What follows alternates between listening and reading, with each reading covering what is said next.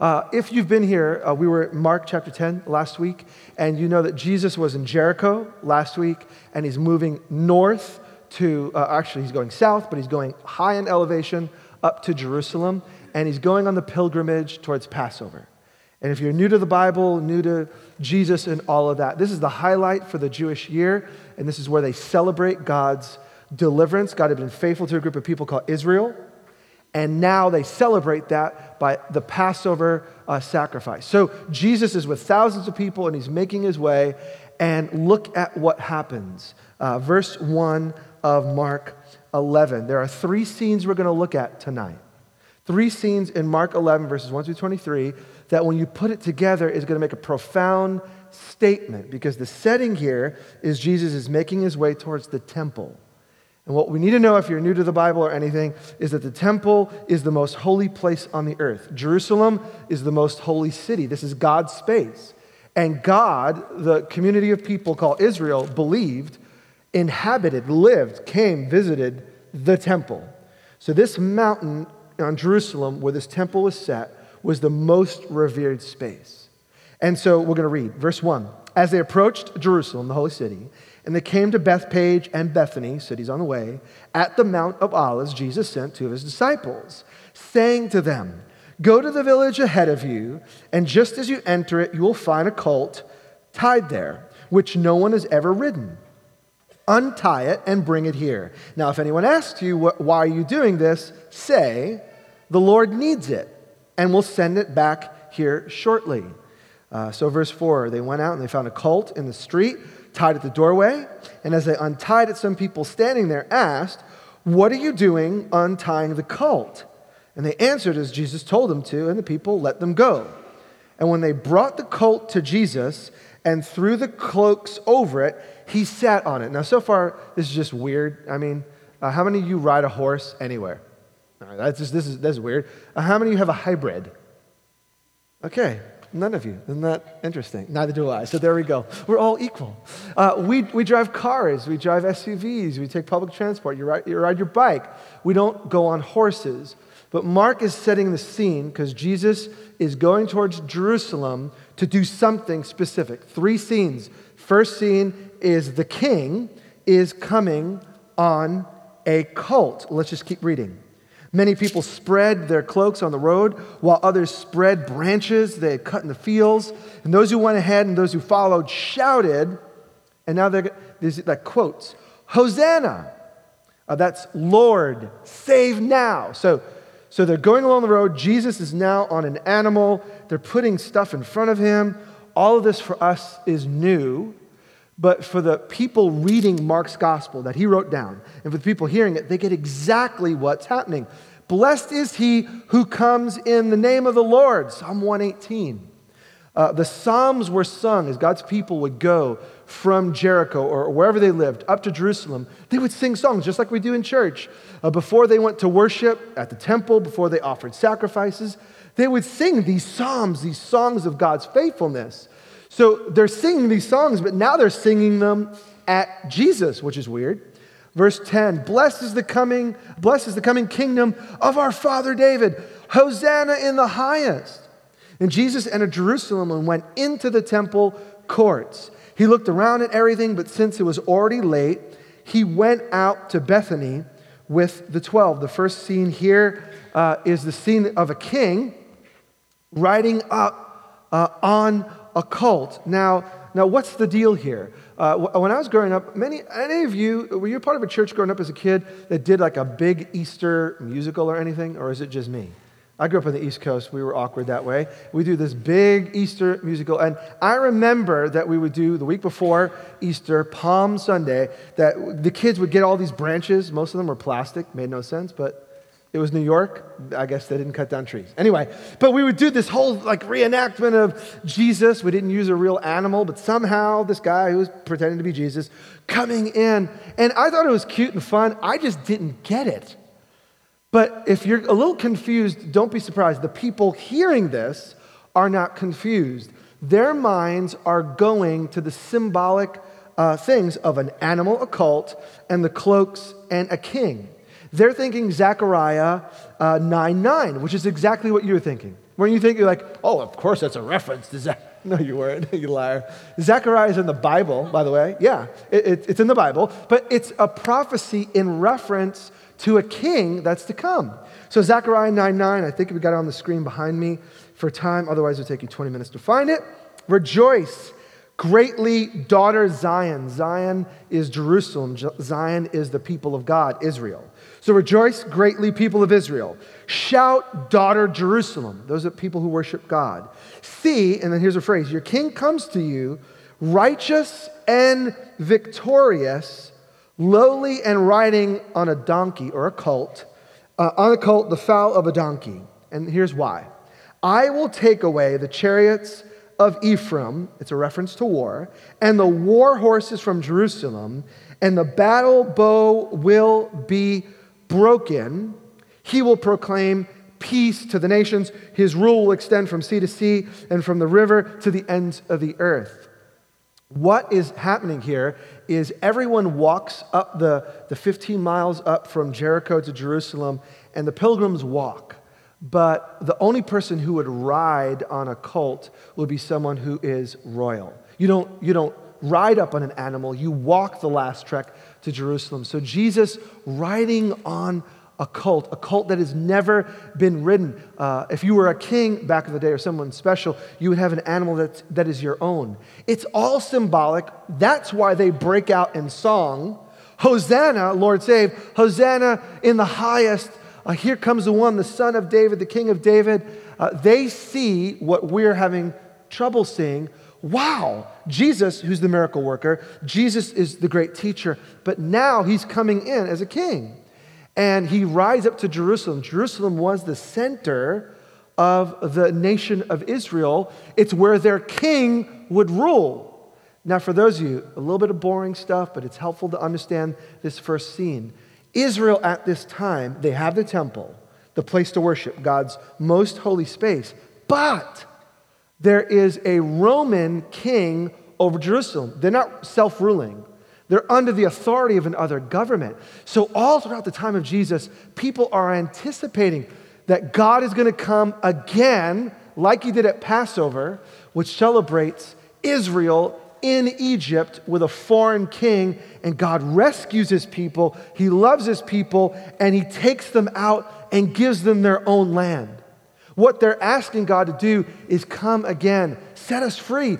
They're living in their physical land, but they're not free. They're slaves to the Roman government. And so they're thinking Jesus is going to be a great king. The first scene is a king riding on a colt, but Mark gives this little nuance that we just blow by. Verse 11. Jesus entered Jerusalem. You would expect the king goes to the palace and takes over. And he went where? Into the temple courts.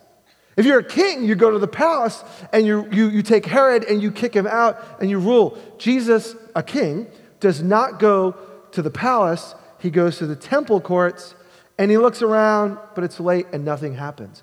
So Jesus is a king, but interestingly enough, he's not the king you're expecting. So Mark gives us 3 scenes in chapter 11 that lay out Jesus is a king, but he's not the kind of king that the Jews were expecting. And tonight you may be thinking, well, Jesus, what does it mean for him to be a king? Let me just tell you this. If you choose to follow Jesus, he is a great king, he is a great leader, but it is not like you expect. Some of us, we have struggles following Jesus because we have these expectations. If I choose to follow Jesus, this is going to happen. And we all do it. We all have our view of what we think should happen when we choose to follow Jesus. But we got to remember, he is a king, he's a ruler, but he works in ways that we're not expecting. That is scene number 1. Now, scene number 2 picks it up in verse 12, and it's about a tree that Jesus kills, which makes no sense. Here we go. Verse 12. The next day, as they were leaving Bethany, Jesus was hungry. And seeing in the distance a fig tree in leaf, that's the key phrase, fig tree in leaf, he went to find out if it had any fruit. And when he reached it, he found nothing but leaves, because it was not the season for figs.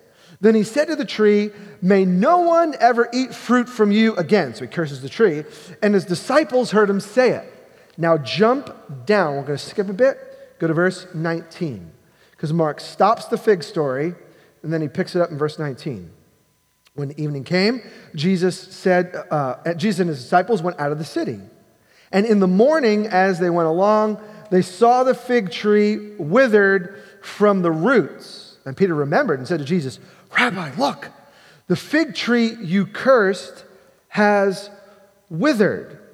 Now, what is the deal with Jesus killing a tree? And how does it have anything to do with Jesus riding on an animal and he's a king? What Mark is doing is what he does all throughout the gospel. If you studied it, Mark, like good writers, they take random scenes. Any of you, like back in the day, ever see Lost, that when Lost was out there? How many got lost during Lost? Like, because what they did was Lost was a show about taking all of these random scenes that made no connection, no sense, and as the series went on, eventually some of them reconnected. Well, Mark does a similar thing. He takes a story about Jesus riding on an animal. He's a king, but he doesn't go to the palace. Why not? Then he takes a story about a tree that Jesus is going to curse because it doesn't produce fruit. And then we're going to get to the third scene, and in the end, the stories interpret one another. So until you understand the tree, the story about Jesus riding on the donkey, the story about Jesus in the temple doesn't make sense. If you're confused, congratulations. We'll get it all together at the end. Now, how many of you have fig trees in your yard or whatever? Someone did. You do have a fig tree? Yeah. When do fig trees start to leaf out? Is it in the spring here or a little bit later, early summer? Well, in the Middle East, they leaf in the spring and they get little buds. In Hebrew, they call them pagim. And what they do is, in the Middle East, they don't necessarily wait till they ripen in the end of summer. So in Israel, spring you get a leaf, and you get the little buds, and they grow. You can actually eat them before they ripen, but you don't get the harvest until August, September. So Mark says, it had no fruit on it, for it wasn't the season of the figs. So why would Jesus curse a tree if it's not the season? Mark's not saying that. Mark is saying it's spring, it has leaves. If it has leaves, it should have fruit buds. There should be some evidence that it has life. Now, it's not the season of the figs. It's not August, September when it becomes ripe. But Jesus is saying if you have a leaf, you should be producing some buds, some fruit. So Jesus kills the tree. He curses the tree. Why? He's not very Oregonian. Tree killer. No, he is doing something that all the prophets do. The prophets, when they would come and speak the word of God, they would use visual illustrations. How many of you are visual learners? Like if you show me a picture, I get it. You show me line. This is why I could never be an engineer. I could never write code because code is like numbers and letters. That makes no sense. I'm a graphic learner. Show me a picture and I get it. If I'm going to do a recipe, no picture, no make it. I need to see the picture and then and when mine doesn't look like it, I throw it out. I get it. So prophets, because they didn't have iPads and websites, they would do stuff that would show what they were saying. So Jesus is about to say something important. But like a prophet, he speaks with a visual illustration. The leaves are on the tree, which means it should be producing fruit, but it's not. And when Jesus sees something that should be producing fruit and it doesn't, he speaks to it. He created it to bear fruit. It doesn't bear fruit. Therefore, it is not worth it, and it will be destroyed. And Peter gives the little hint that Mark tells us. From the root. He's going to destroy it from the root. Now, by the looks in your faces, you're like, Jose, I'm trying to get what you're saying. I'm just not getting it. Good, you're not supposed to get it yet. Because Mark gives us 3 scenes. King riding into Jerusalem. But he's not the king you're expecting. Now, he's like a prophet, and he's speaking the word of God, and he's cursing the fig tree, poor fig tree. But it's not producing fruit. Now, all of that leads us to the third scene. Scene number 3 is in verse 15. And this is where we want to get the meaning of the entire passage. On reaching Jerusalem, Jesus entered the temple courts and began driving out those who were buying and selling there. He overturned the tables of money changers and the benches of those selling doves and would not allow anyone to carry merchandise through the temple courts. So Jesus is obviously irate. Remember, he just cursed the fig tree. We see that at the beginning of the story. We see that at the end. And in the middle, this bit about the temple. Verse 17, and he taught them and he said, is it not written, my house will be called a house of prayer for all nations, but you have made it a den of robbers. So Jesus, like a prophet, he does the visual, fig tree, not producing fruit, it must be destroyed from the root. Then he goes to the temple, he sees something he doesn't like, similar to the fig tree that's not producing the right fruit. The temple is supposed to do one thing, Jesus sees something else. So, like he cursed the fig tree, he now comes in and he turns the money changers over and he starts telling people, you shouldn't be carrying this. This is not right.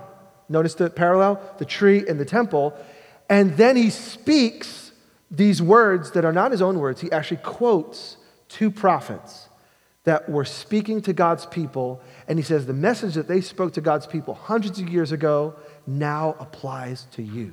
He quotes Isaiah, and then he quotes Jeremiah. Don't worry about their names. We'll get to that in a minute. What we want to see is that Jesus is turning the tables, and inside of it, there is a mess. Now, what's happening? There, if you go to the temple in the time of Jesus, there are outer courts and inner courts. Remember, we don't get it because we meet in a school. Kids are over in a cafeteria. We don't see space as holy. For the most part. Most of us don't think this is more holy than your living room. But in the time of Jesus, you got to remember, God had said, I will dwell, not at your house, I will dwell at my place. And it's the temple. So now Jesus is at the heart of where God meets his people and he sees a mess. He says, my house, look at the quote he has in verse 17. Is it not written, my house will be called a house of prayer for all nations? Now, it says that the temple, the chief priests and teachers heard this and wanted to kill him. And now you should see why. This is actually the house of Yahweh. This is the Creator God's house.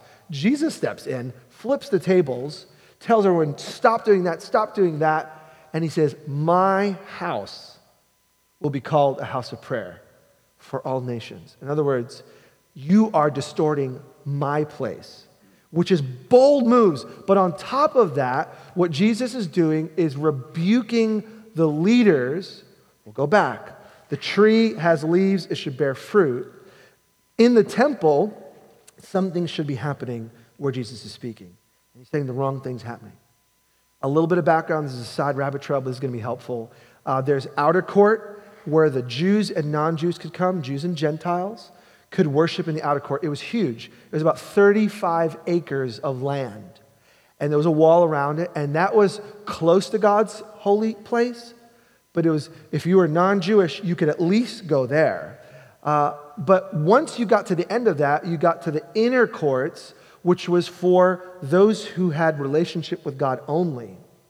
This was so important. We don't see this as important, but you got to I'm going to put up a quote from a sign that was put up at the wall where the court of the Gentiles, where non-Jews could come, and that holy place. If you weren't Jewish, you couldn't go past that wall. Here's what the sign says. No foreigner may enter within the railing and enclosure that surround the temple, so you can't go past here. Anyone apprehended shall himself to blame for his consequent death.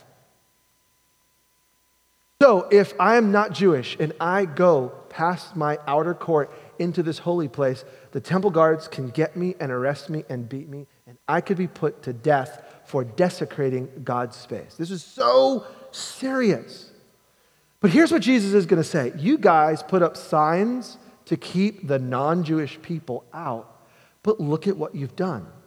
Where is the money? Where are the money tables? Where are they exchanging currency? Where are they buying and selling? They are doing it in the court of the Gentiles. If you're lost, hang in there. This is huge. The original purpose of this space was if you and I weren't Jewish, we could come into this court and we could pray to God. We'd have to come on his terms to get any further. We couldn't offer a sacrifice, but we could come to the court of the Gentiles. We can meet with God. We can learn here. We can grow. But about AD 30, just about the time of Jesus, before this, they would buy sacrifices for the temple outside the court of the Gentiles. So even this 35 acres was clear for you to pray and worship and consider God. But around the time of Jesus, the Sadducees, the teachers of the law, the leaders that want to kill Jesus, they decided it would be better to take the place where you would buy and sell animals and exchange currency, because it came from all over the world, and you're going to pay your temple tax. Every Jew had to pay a tax each year to upkeep the temple. You would do that outside the court of the Gentiles. They decided to move it in. Here's why. They realized if they control the buying and selling and the money exchanging, they could get a piece of the action. They can get a cut. They can get a commission. So the leaders decided, let's bring it into the court of the Gentiles so we can monitor, control. But really, they had turned it into a mall. So what God had intended was a space for people who are considering him to come and worship. They made a marketplace. And when Jesus walks in, he's like, this is not supposed to happen. Just like a tree, if it has leaves, it should bear fruit. This has leaves, so to speak. There's stuff going on, but it's wrong, and I have come to set it right. Now, why is Jesus so against it? Why does he flip the money changers and their tables upside down? He is speaking about God's design from the beginning for his house. Now, all this has been history and ancient stuff, but I want us to think about what church is all about. Like I said, these three scenes have an implication on how you and I think about what we do.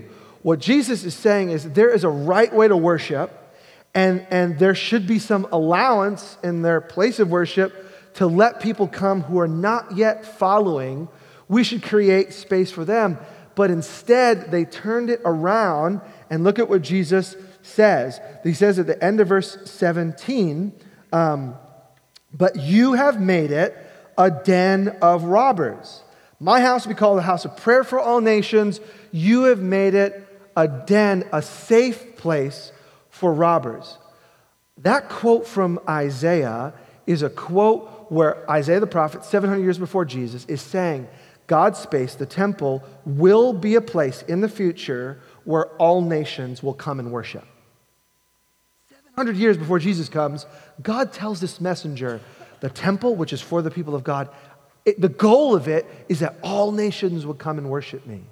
Look at what the Jewish leaders had done. Instead of letting all nations come and worship, they had crowded out the space that was designed for those who were considering God and made it a marketplace. And Jesus is saying, you've lost your primary calling. You're mixing it up. The temple is a place of welcome. The temple is a place where people are called to pray. But instead, it's a place where robbers, a.k.a. the leaders of the temple, the Sadducees, the teachers of the law, he's calling them the crooks. He's saying your heart is far from the heart of God, and what you're supposed to oversee is a place where people can come to worship. You are now making the very people I long to bring in, you're pushing them out. You're putting a sign saying, if you pass this wall, you're going to die, when the whole point of the temple is to be the place where anyone who has a heart to meet with God can meet with God. They flip the whole meeting place upside down, and Jesus comes to set things right. Now, if you don't think this is a crazy place, Josephus the historian tells us that during the time of Jesus, that on one Passover week, the week that they're going to celebrate, 255,000 lambs were sacrificed. In 35 acres in 1 week, 255,000 lambs are passing through this court, basically leaving no room for people who are not yet in relationship with God to enter relationship with God, and that is what Jesus is after. So let's kind of pull it all together.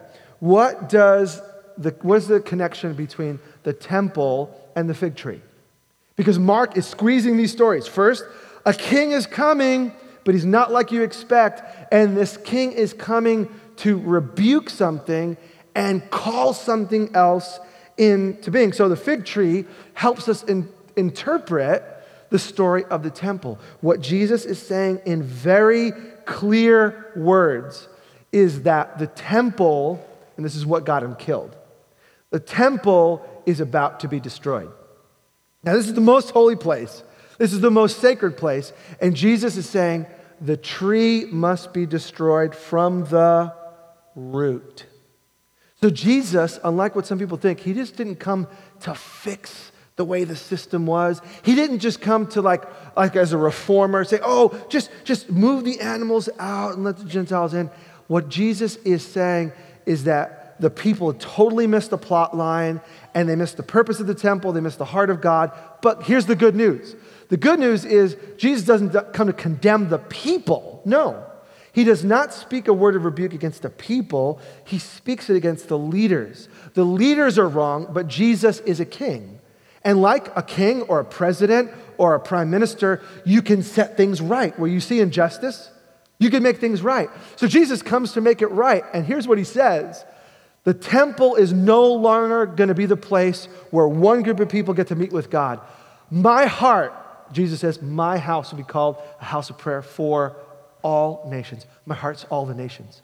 Jesus has come not just to rescue one group of people, Israel in the Middle East. He's come to rescue everyone, everywhere, for all time. And in a symbolic act, what Jesus is doing, right before he's going to go to the cross, to be the Passover sacrifice. We'll get to that some weeks from now. Jesus, like the Passover lamb, all of these symbols point back to Jesus. Jesus is saying, I have come to break down the barriers for people who want to have faith in God. And I'm coming to invite people from, yes, the Middle East, but from Hillsborough and the Sunset Corridor and the Portland metro area. I'm calling all people who are hungry to know God. You can come and pray. You can meet with me. You can know me. And the way to do it is Jesus is saying, this temple is going to have to be destroyed. It's become a stumbling block that's pushing people out. But Jesus is going to be the true sacrifice. And Jesus, in very clear language, is saying, if you want to have faith in God,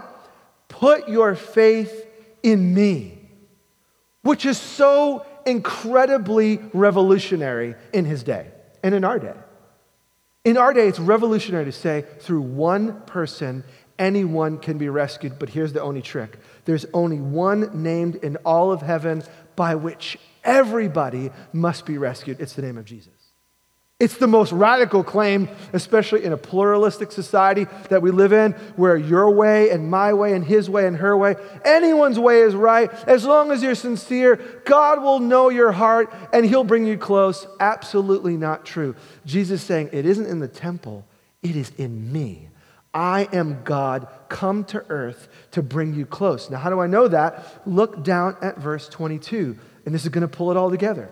So we know now Jesus is a king, but he's not like you expect. He's doing something radical, revolutionary. And what does he do? He curses the thing that's not bearing fruit. The religious system in their day was fruitless. And so Jesus says, I have, not that it was a bad idea, it was just an incomplete idea. It didn't fulfill the purpose of being a place for all nations. So God in his wisdom says, okay, I'm going to send my son. And he's going to come, and he will be the temple. He'll be the place where people can meet with God. Verse 22. Have faith in God, Jesus answered. Truly, I tell you, if anyone says to this mountain, go throw yourself in the sea, and doesn't doubt in his heart, but believes what they say will happen, it will be done for them. Therefore, I tell you, whatever you ask for in prayer, believe that you've received it, and it will be yours. And when you stand praying, if you hold anything against anyone, forgive them, so that your Father in heaven may forgive your sins. Jesus is saying the heart of God and the place of worship is where prayer towards God is happening, where forgiveness is given, where you and I are in a place where we're so freed up by God that we encounter him and he does something in us and we're free to forgive other people, where faith is expressed, where sin is taken care of. Here's what Jesus does. And again, this may not seem radical to you, but his early hearers would have been shocked. The place where prayer is answered is temple. The place where forgiveness happens is through the sacrifice in temple. And now Jesus, looking at the mountains around him, the temple sits on a mountain. He's like, have faith in God. And if you really know God, if you really have right relationship with God, you could say to this mountain, this system, be thrown into the sea and it will be gone. He could have been looking at Herod's temple, Herod's palace. Herod had a palace, kind of a safe haven, the king, on a hill that he constructed. He literally chopped part of a mountain off and placed a safe house in case the army attacked, he would be safe and he could surround himself with guards. Maybe Jesus is pointing towards that mountain, saying, you know that safe house that king thinks he has that's going to keep him? You could say to that mountain, be thrown into the sea and it will be done. What Jesus is saying is when your heart is to know God, and when you know God, anything's possible. Really, that's the point of worship, to encounter God, because in God, anything is possible. If you have faith in God, then that right place where you can offer prayer and be forgiven and offer forgiveness, Jesus is saying the temple is going to go away. The building is not going to be your safe house to meet with God. But just because the building isn't the center doesn't mean that you can't have access to God. Which is why when Jesus is on the cross, and we'll get to the passage later, there's a curtain that's in the most holy place in the temple, and it's torn in half, and it's shattered, and it's symbolic. And it says that in Jesus, anyone can have access to prayer answered, belief, growth, transformation. Anyone can meet with God. And that's the beauty of the message of the gospel. That's the message we're here to proclaim, is that you can know God for yourself and encounter him, and it doesn't have to be in one building at one place at one time. Now, that is a lot to kind of chew on, and we can't think of all the implications tonight, but tonight I do want to think about a couple of implications that should hit home for us as a community. We're a 2-year-old church that's part of a 10-year-old church. So a Jesus church on the west side used to be called Solid Rock. It started 10 years ago, Easter. 2 years ago, we started here in Hillsboro. And what are we beginning to learn? I think 2 things that I get from this passage that we can lay claim to and think through as we grow in a new space with new opportunities to reach more people. The first thing is that church is for God. Jesus condemns the temple because it's supposed to be the place where God's honored and revered, but humans have a tendency to manipulate something good. Would you agree?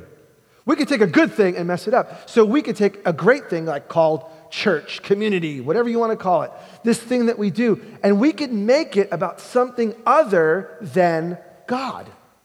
And what Jesus is reminding the first century Jews, as well as reminding us, is that the place of worship, wherever that is, if that's in your home, if you're a part of a missional community and you invite people in your house and you get together and talk about scripture or love one another and pray, that is a place of worship. But that place, that atmosphere, it is for God. It should be a place where we can talk to God and wrestle with hard questions, where we can look at the scriptures and think about what God thinks about issues that matter to us. The whole thing is not about us, it is about God. But secondly, church is for people. This is where they really missed it. The early Jews in Jesus' day, they missed that the purpose of the temple was for everyone, everywhere, and they really made it about them. So rather than being an open house to display God's power and to display God's goodness, it became a club for a few people with a sign saying, "Get out." And isn't that a picture of what church can become? Some of you have been a part of the church tradition for a long time. You've been burned because what's supposed to be beautiful and open and for people of any walk and any spot and where you're welcomed and loved, and we consider Jesus, and it's about God. So church isn't about nothing or whatever you want it to be about. It's about Jesus. So if Jesus is the center of our community, we could mess it up and make it about leaders and buildings and programs and meetings instead about encountering the reality of the risen Jesus. So as we enter this new chapter in this new spot, I think this text is so moving because it reminds me that what we're doing is not just meeting. This isn't just like a Sunday morning or Sunday evening routine. This is the spot where you can count on, because you know what? We got work, we got family, we got friends, we got life. Somewhere in there we sleep. I don't a lot, but somewhere in there you sleep. But there should be space in your week Hopefully not just the space. Hopefully you're carving out space in the morning, at lunch, at night, somewhere in your day to connect with God. But this should be the place where you can know that you know that you know, I can meet with God and meet with people and leave all of my iPhone apps, except the Bible one, I could leave them to the side. I don't have to tweet. I don't have to answer email. If you are, God rebukes you. No, he doesn't. But, I can just be in a spot and think about God. And this also should be a place where we're not just about us. And so it really hits home for me because you know what? The longer you do church, the more it can become about the people who come most often. And so let me just tell you, my heart for you is big. And if you are hurting and you're in need and you want to connect with Jesus, this is a spot for you. And we are here for you, and we want to serve you, and we want to see you filled with the Spirit of God and doing God's stuff wherever you live.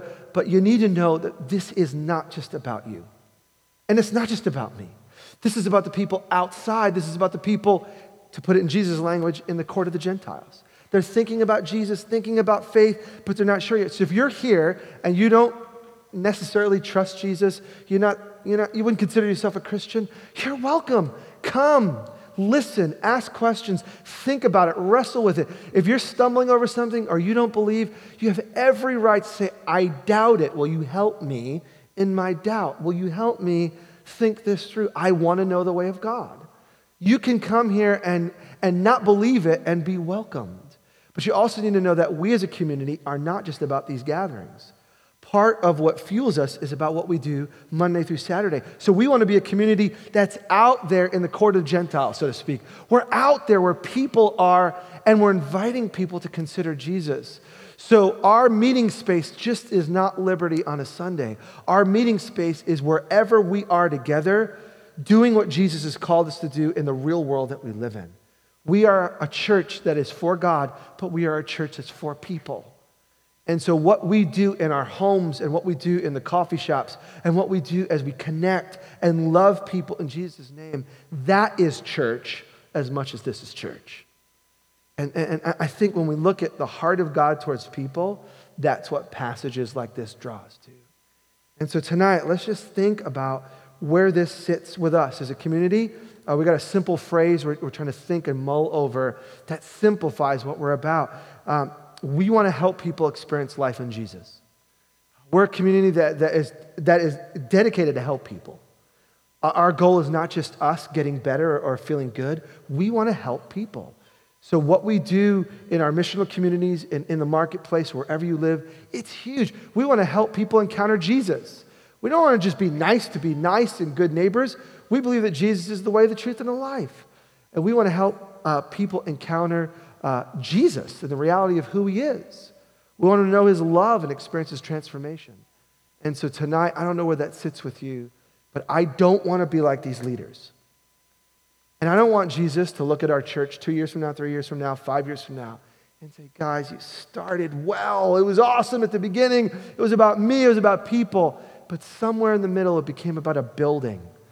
It became about a program. It became about a routine. It became about coffee. It became about meeting my needs.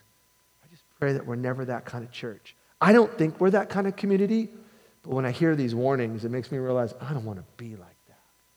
If that sits well with you and you're not yet a part of the Sunset family, this is the kind of mission we're driven to because this is the kind of king that we're called to serve. Well, in response, what we do is we consider the teachings of Jesus, and then we do something about it. We're going to respond in worship. I'm going to invite the band where you're at. They're going to come back, and we're going to sing, not because that's the Christian thing to do, because the best thing you can do when you hear stuff that is right, because it's from Scripture, our call is to respond. And so we put together some songs that hopefully will help you to respond in the way of Jesus. Tonight, if you're not yet following him, these songs are going to be about what Jesus has done and what Jesus will do. And so tonight, the right response for you is if you're not yet following Jesus tonight, we want to invite you to come and follow him. Become not just a distant follower, but a worshiper. Say to Jesus tonight, I want to know you. You know my stuff. Deal with me. Deal with my stuff. Help me to follow you. And tonight, if that's your heart, he will do that in you and through you. But for the rest of us, maybe it's an attitude. Maybe it is something, a routine that is not in alignment. It's like a leaf, but there's no fruit. Maybe you're involved in stuff that's not bearing fruit. It's not drawing you to closeness with God. And maybe Jesus is pointing out those things tonight and saying, Jose, give me those things. They're like the temple. They're supposed to produce fruit, but they're not. I want to reorient your life into things that are fruitful. Tonight, wherever you're at, I call you to follow this Jesus. Follow this Jesus. Why don't we pray? Let's close our eyes because that's the Christian thing to do. Not really. We want to close them because when I'm not looking at anyone else, my attention is on Jesus alone.